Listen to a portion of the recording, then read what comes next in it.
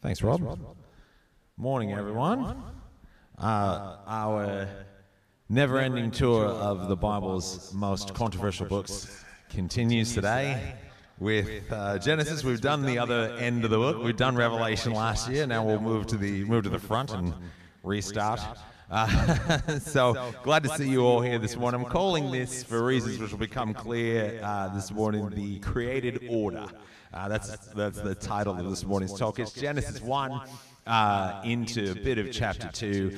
If you are too lazy or unspiritual to have brought your Bibles with you, or to download on your phone your Olive Tree app, or if you're like me, if you're with Vodafone, you can't download anything anyway, then don't worry, all of the text and everything is going to be on the screen. We're going to do a bit of the reading together, just little bits, and I'll cue you when that's come up. So don't stress about that. Yeah, that's a good way to start. I'm going to warn you in advance that we are going to look at this in sort of a way that you probably, many of you may not be used to looking at the text in this way. And it's really important that I stress, we're looking at the text. We're interested in the text. I'm not going to be having scientific conversations with you this morning, okay, because that's not what this is about. But I do want to start with this really important question. How does the world work? How does the world work? And that's what I want us to start thinking about. How does the world work? Well, look, in Western society, we have a really particular sort of way. I need to turn that on, otherwise it's not going to work. There we go, yeah. In Western society, when we think about that question, how does the world work? Look, we tend to answer that question using the language of science. That's our cultural language, isn't it? We tend to talk about physics and biology and chemistry and even psychology to explain the way that the world around us works, the things that are happening in it. It's our cultural language. It's our way of explaining the workings of the world. And so we explain things so often according to physical structure, right? According to their atoms or their particles or their molecules. Or we might explain them according to sort of the forces that act upon them, like gravitational force or energy or erosion, another one possible. We are very interested in the modern Western world. These are the questions we ask. We're very interested in where the stuff we see came from, right? Where did the stuff come from? Who made the stuff? Or what made the stuff? We ask those types of questions. But ancient Near Eastern cultures, like Israel, answered that question, how does the world work? They answered that differently. They thought about that question differently.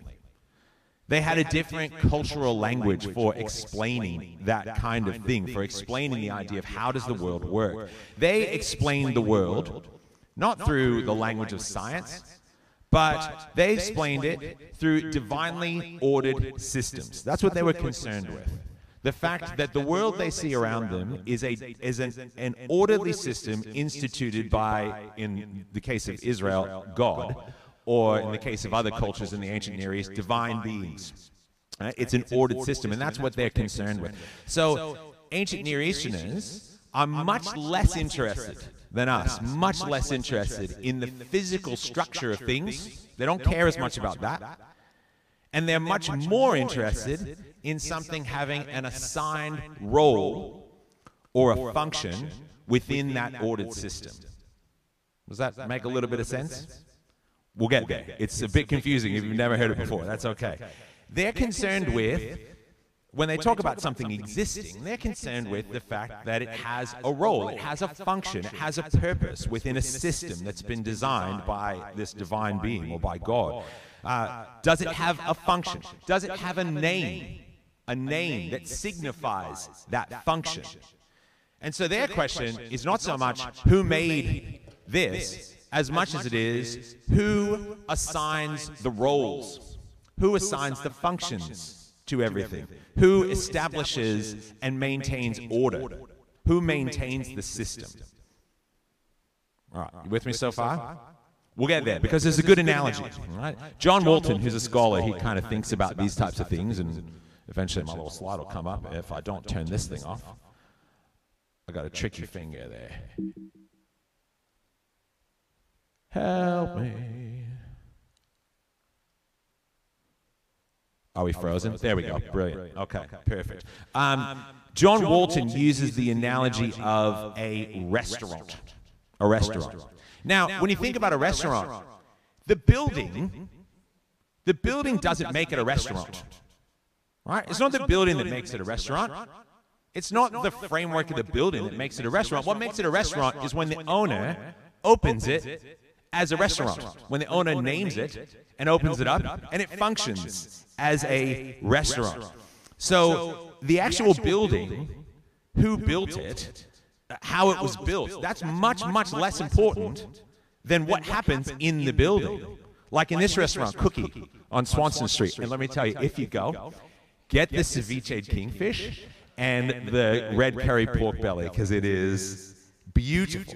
But it's really what happens within the building that's important. It's the fact that it is opened and operates as a restaurant. The fact that someone has given it a name.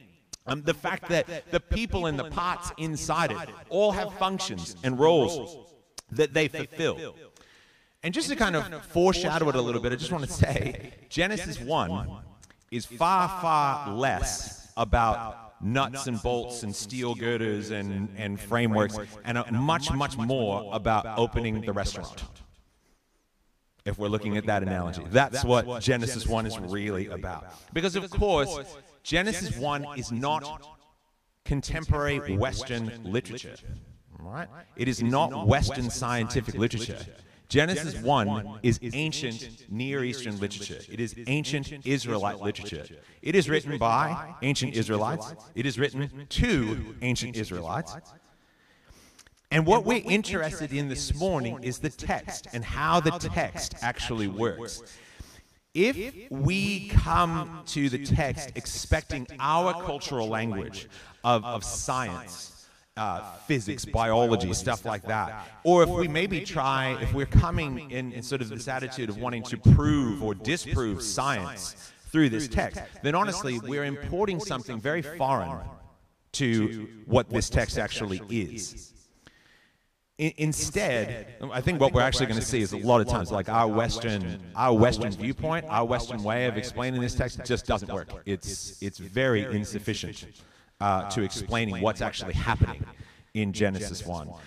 Instead, we should be asking the question, what is this story in Genesis 1, the one that we see here, what is this story trying to tell us? What is the author of the story trying to tell us? So that's really what we want to look at this morning. All right.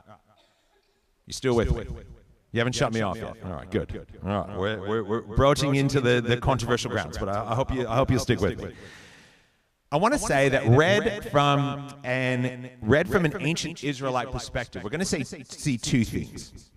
First of all, we're going to see the story of how God established order in the cosmos. How God established order in the cosmos. How he moved the cosmos from a state of non-order to a state of order. And the second thing we'll see is that this is also a story of God establishing his temple. His temple, which is actually the cosmos itself. The entire cosmos is the temple of God. And I really do believe that reading the text from this ancient Near Eastern perspective, or the best we can, to get into the mindset of an ancient Israelite, will help to more fully explain the text to us, and will help us to more fully understand it. I'm hoping we'll see that straight away as we enter into Genesis 1, because this is how Genesis 1 starts. You probably know it very, very well. In the beginning, when God created the heavens and the earth was formless and empty, and darkness covered the face of the deep, while a wind from God swept over the face of the waters. So when we open up Genesis 1, actually the first thing we see is this world that is shrouded in darkness and covered with water. Now, I told you the Western viewpoint will not explain this very well, because the first thing a Westerner like us thinks is, where did the water come from? Right? That's the first question. Right? How did the water get there? Because if God hasn't actually made anything yet, God hasn't created anything yet, where's all this water? Where's all this water coming from? And I'll just say, if you sort of look into this, you'll see all kinds of crazy explanations that Christians try to come up with to explain this. I'll just warn you, if you have to go outside the text to explain what's happening here, you're going in the wrong direction. Because to an ancient Near Easterner, this makes perfect sense. This will make absolute sense to them. Mesopotamians, Babylonians, Israelites, people, the cultures in that area, they were not seafaring people.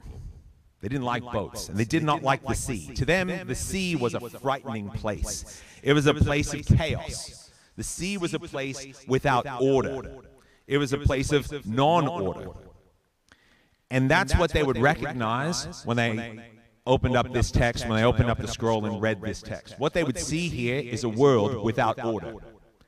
They would see a situation or a state of non-order. It's a dark, watery wasteland where there's no orderly system that has been established. Nothing has been distinguished. Nothing has a function. Nothing has a name. And that's scary to an ancient Near Eastern person. And into this situation, God begins to establish an ordered system. First of all, into this dark world, God brings light. And we read this. Then God said, "Let there be light." And there was light. And God saw that the light was good. And God separated the light from the darkness. God called the light day, and the darkness he called night. Can you read this together with me? And there was evening, and there was morning, the first day. Now again, in sort of the modern Western context, our first question might be, how does the light get there? Where's the sun? Because we know, like, the sun is the source of, all the light that we get in this world. It comes from the sun. So where's that? Well, the sun doesn't actually even show up till day 4 of creation. So don't worry, that'll make sense eventually. It will make sense. All right, we'll explain that. What's more important here, though, from an ancient Near Eastern perspective, from an ancient Israelite perspective, is that God is separating things. Light and dark, day and night. God is naming things, giving them a function. God is creating order out of non-order. And so on this first day, God has dealt with darkness. On the second and third days, God deals with the water that we see at the beginning of Genesis 1. I always do that. It should be that way. And this is what we read here. And God said, "Let there be a dome in the midst of the waters, and let it separate the waters from the waters."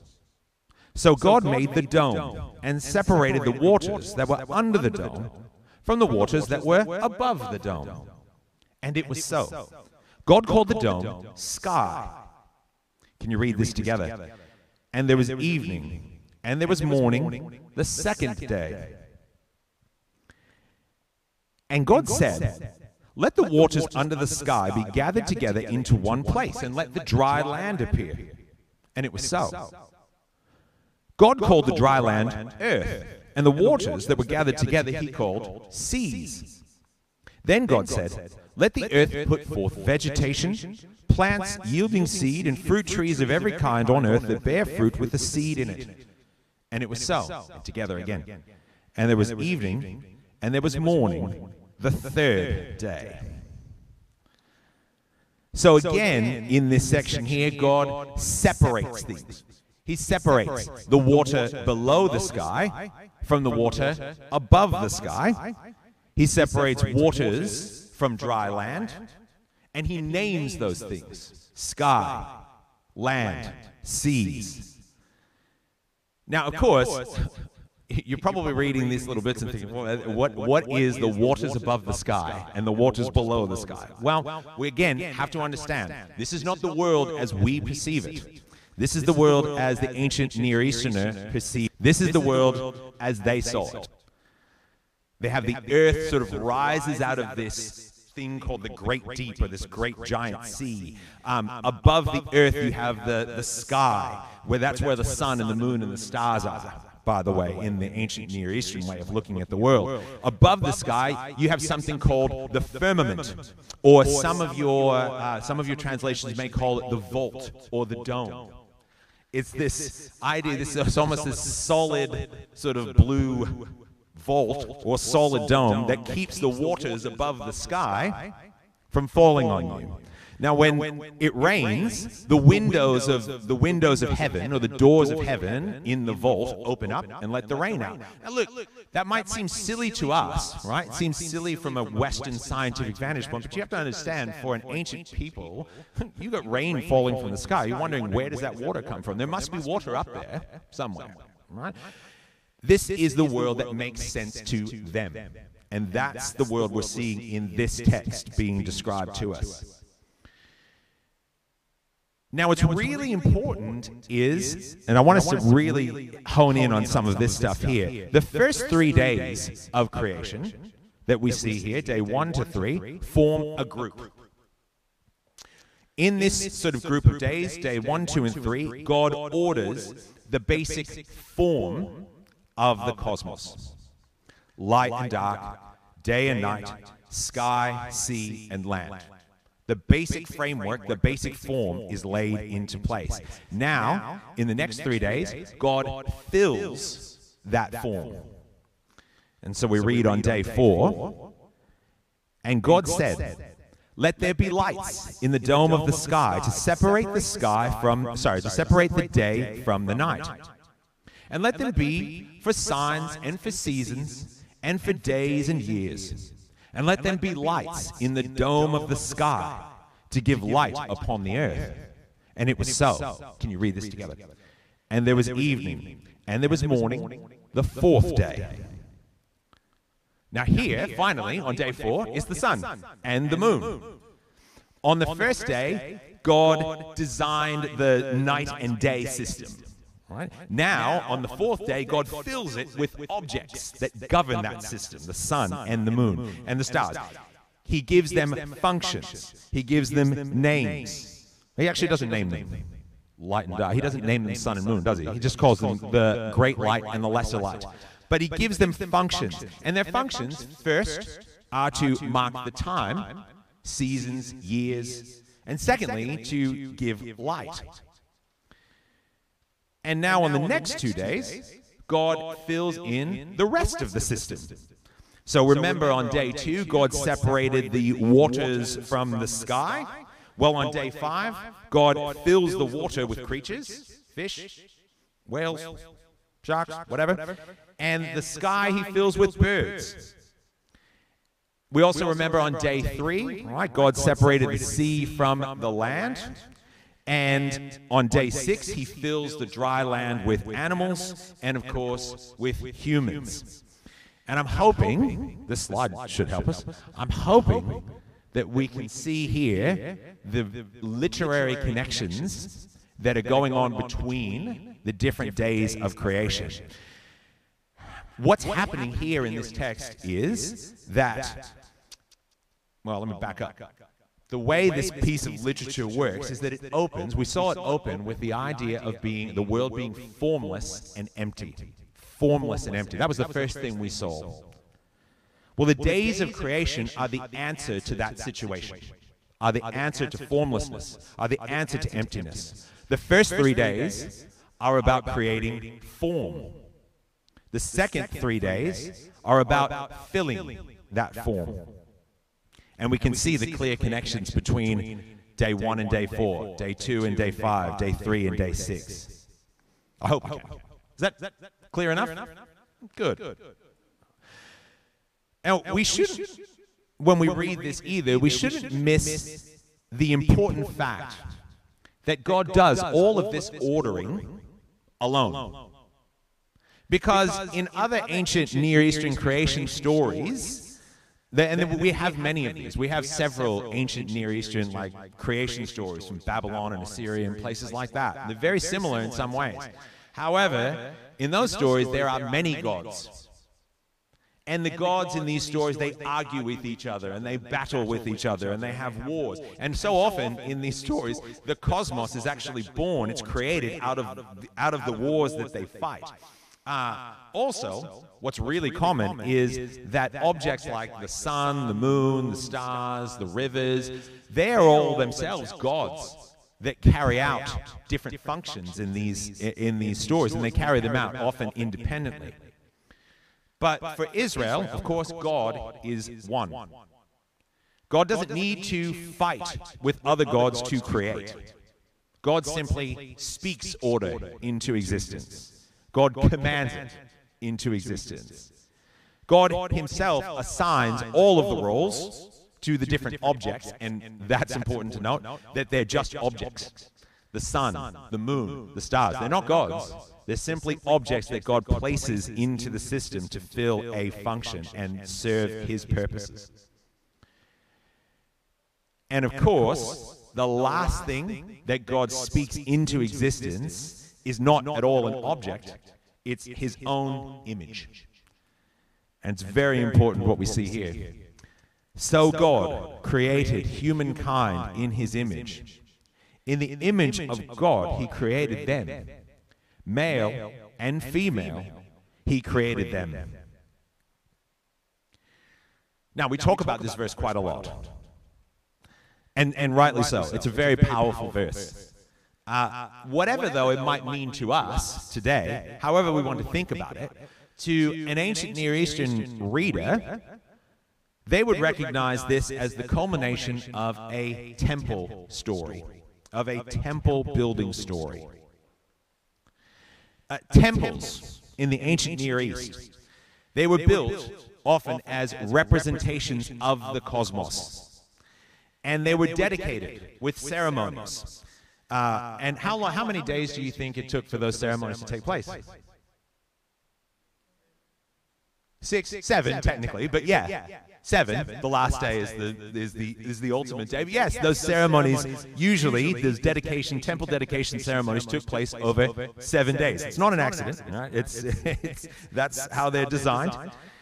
And at the end of those days of dedication, the last thing that happens when you build an ancient Near Eastern temple is you place the image of the deity within the temple, in the hopes that God, that deity, will inhabit the temple and will be present with the people. That's how these temples were built, and the image of the God going into the temple was the sort of the ultimate act. And what we see here in Genesis 1 is that God constructs his own temple, which is the cosmos itself. He dedicates and blesses each of the parts. He declares them to be good. And even I've heard it suggested that this may have been written, this Genesis account may have been written as a liturgy that was spoken or sung. That's why I had us read certain parts of it together, because you can feel it, can't you? There's a rhythm to it. That may have been the purpose that it served as a piece of writing, even.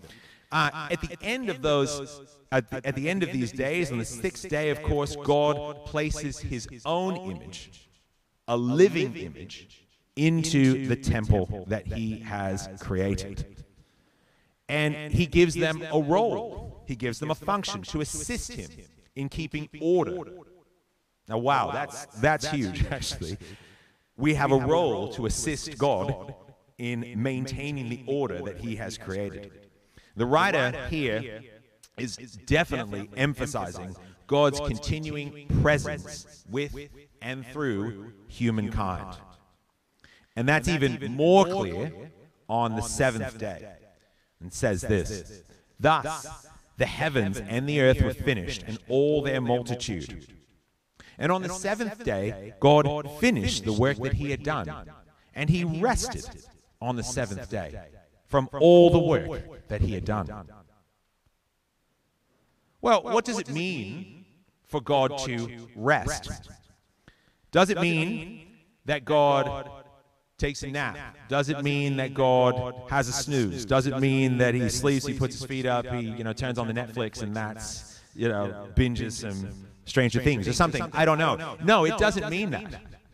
Resting is not about that. Not in the ancient Near Eastern way of thinking of it anyway. When ancient Near Eastern people placed that deity's image within their temples that they built, they said, the language they used was that the deity was resting.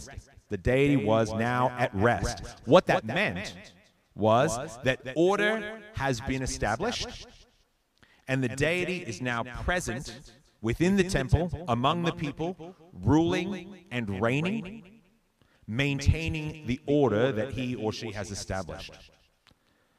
And so that's what's happening here in this text. God at rest does not mean God is, finished working or not doing anything. What it means is that God is now ruling and reigning within his temple. God is now presiding over it and maintaining the order that he has established. And that's vital, absolutely vital for us to understand. He is present with his creation. He is present with his people. All right, that's a lot of stuff that I just sort of spit out at you. We've talked a lot this morning about ancient Israelite literature. Right? We've talked a lot about how this text is constructed in a literary way. Right? We've talked a lot about how it's constructed according to ancient Israelite expectations. And so what we might be asking ourselves right now, what some of you might be asking is, wait a minute. Doesn't God... One question, I guess, might be, are we saying, did they believe that God... Didn't they believe that God created the things that we can touch, that God built the matter that we're standing on, that we can see and touch and feel? Of course they did. That goes without saying. That's a given, right? But they're not interested in telling that story. That's the thing. That's kind of what we're saying this morning. Of course they believe that. Of course they believe that was a given, that an ancient Israelite reader would obviously think that all of the things that we can see and touch were of course created by God. All of the matter was created by God. But again, that's not the story that they're interested in. That's not the story that they care about. So we might ourselves be asking, well, doesn't God reveal himself then in the text, like to us? Doesn't he... Are you saying that he doesn't reveal himself in this text? Yes, of course he does, and I believe that. I absolutely believe that. But it makes little sense for God to use language and cultural ideas that are completely foreign to the original writer and the original audience. That would not be fair to them, and it wouldn't make much sense. This is an ancient document. Genesis is not a scientific textbook. Genesis is not a book that is trying to teach us about geological or biological facts. It just isn't. But it does reveal God to us. In Genesis, we see a God who has crafted a beautiful temple of creation, and who has given humanity a clear role within that temple to care for it. And that reflects God's own care for creation. And we see in this text also God's commitment to maintaining the order that he has established. And that's a theme that we're going to see on and on in Genesis as we go forward in the coming weeks. God's commitment to maintaining order in creation and how he deals with disorder. And crucially, we see here, and I hope if we walk away with anything, I hope this is what we walk away with. God's commitment to being present with his creation and with humanity. And we'll see that theme of presence, God's commitment to being present with his people. We'll see that theme of presence, again, continuing on in Genesis as we keep going through this series. All right, now, there's a lot of stuff here. If you're interested at all in a lot of this stuff, there's John Walton is a great scholar in this area who writes some cool stuff. The Lost World of Genesis series, there's several of those. that are pretty handy. That survey of the Old Testament that's okay. That's not bad. The Epic of Eden, I can't even remember the author's name who wrote that one. It's pretty good, though. The other good one is that Cultural Studies Bible there. There's an NIV version. I think there's an NRSV version. There might be a couple others. That one's excellent. Actually, Walton does the Old Testament sort of notes on that. So if you're interested in sort of the cultural backgrounds of a lot of where this stuff comes from, those are some of the resources that you can draw from. What I'd like to do, just to finish off today, is if we could kind of, circle up with a few people in a bit of a group and have a bit of a chat about some of these questions. You don't have to use these questions. These are some guideline questions. I guess you could talk about anything you've heard this morning and what you think. That's fine. Some of the things you might want to think about are these. How challenging do you find this way of looking at the text? And I am under no illusions that sometimes it can be a little challenging to look at these texts in a different way. I get it. Does looking at the text in this way give you any new insights into the text? Or give you any new insights into the way that God reveals himself? And maybe what are you most looking forward to in this series on Genesis? Maybe even what you're least looking forward to, but whatever. What are you looking forward to in this series as the series continues on? All right, do we want to jump into groups? Yeah, sorry, Pat, yeah. Yeah.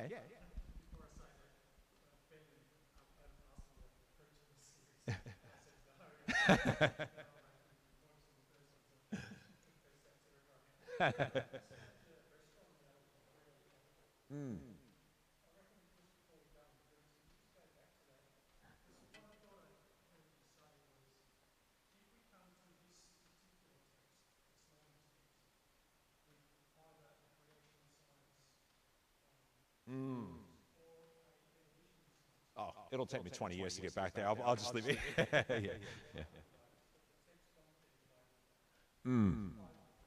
Yeah. Yeah.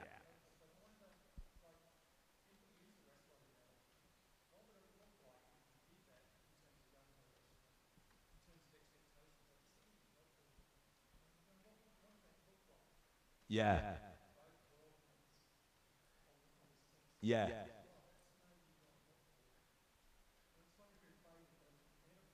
Yeah. Yeah. It's so if you, that's right. So what would it look like to go to like say, the restaurant analogy, to go to a restaurant with the expectation of it's a good way of putting it, like a mechanics workshop. You'd be expecting something very different there, wouldn't you? Or the vibe, the flavor would certainly be different, wouldn't it? Yeah. Yeah.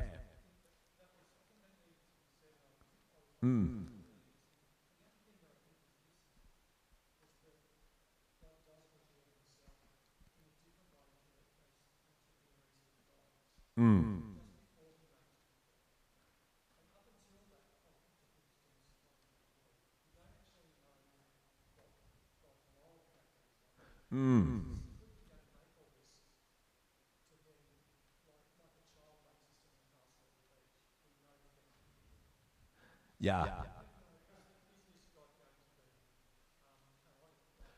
It's quite true, yes. Sorry, yeah, that's easier. Yeah. I should have just given you mine. No. So at 124, what God does is suddenly there's a conversation. And he says, let us make people in our own image.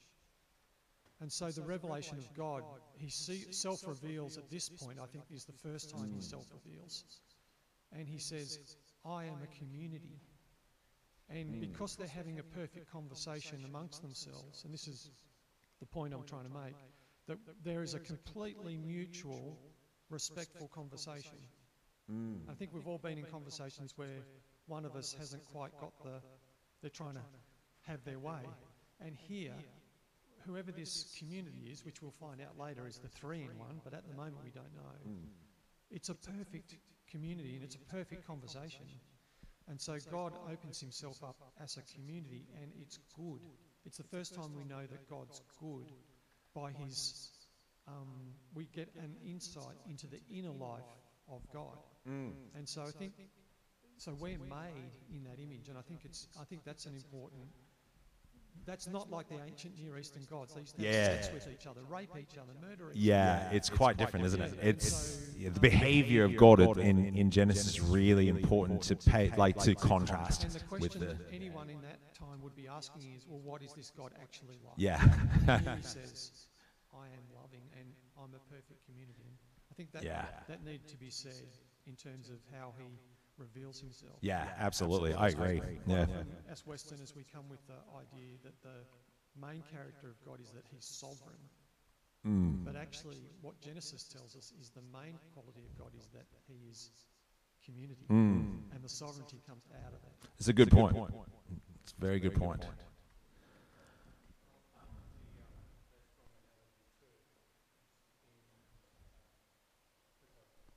Read a little bit of this on John Walton, because it's kind of like. Yeah, I will say it's not my like. I'll be very clear. It's not my analogy. It is definitely Walton's. It's Walton's analogy. I just stole it. I gave him credit. I didn't steal it without asking. No. Because when you say this telling of creation is about a creative being putting things in order, and I just thought.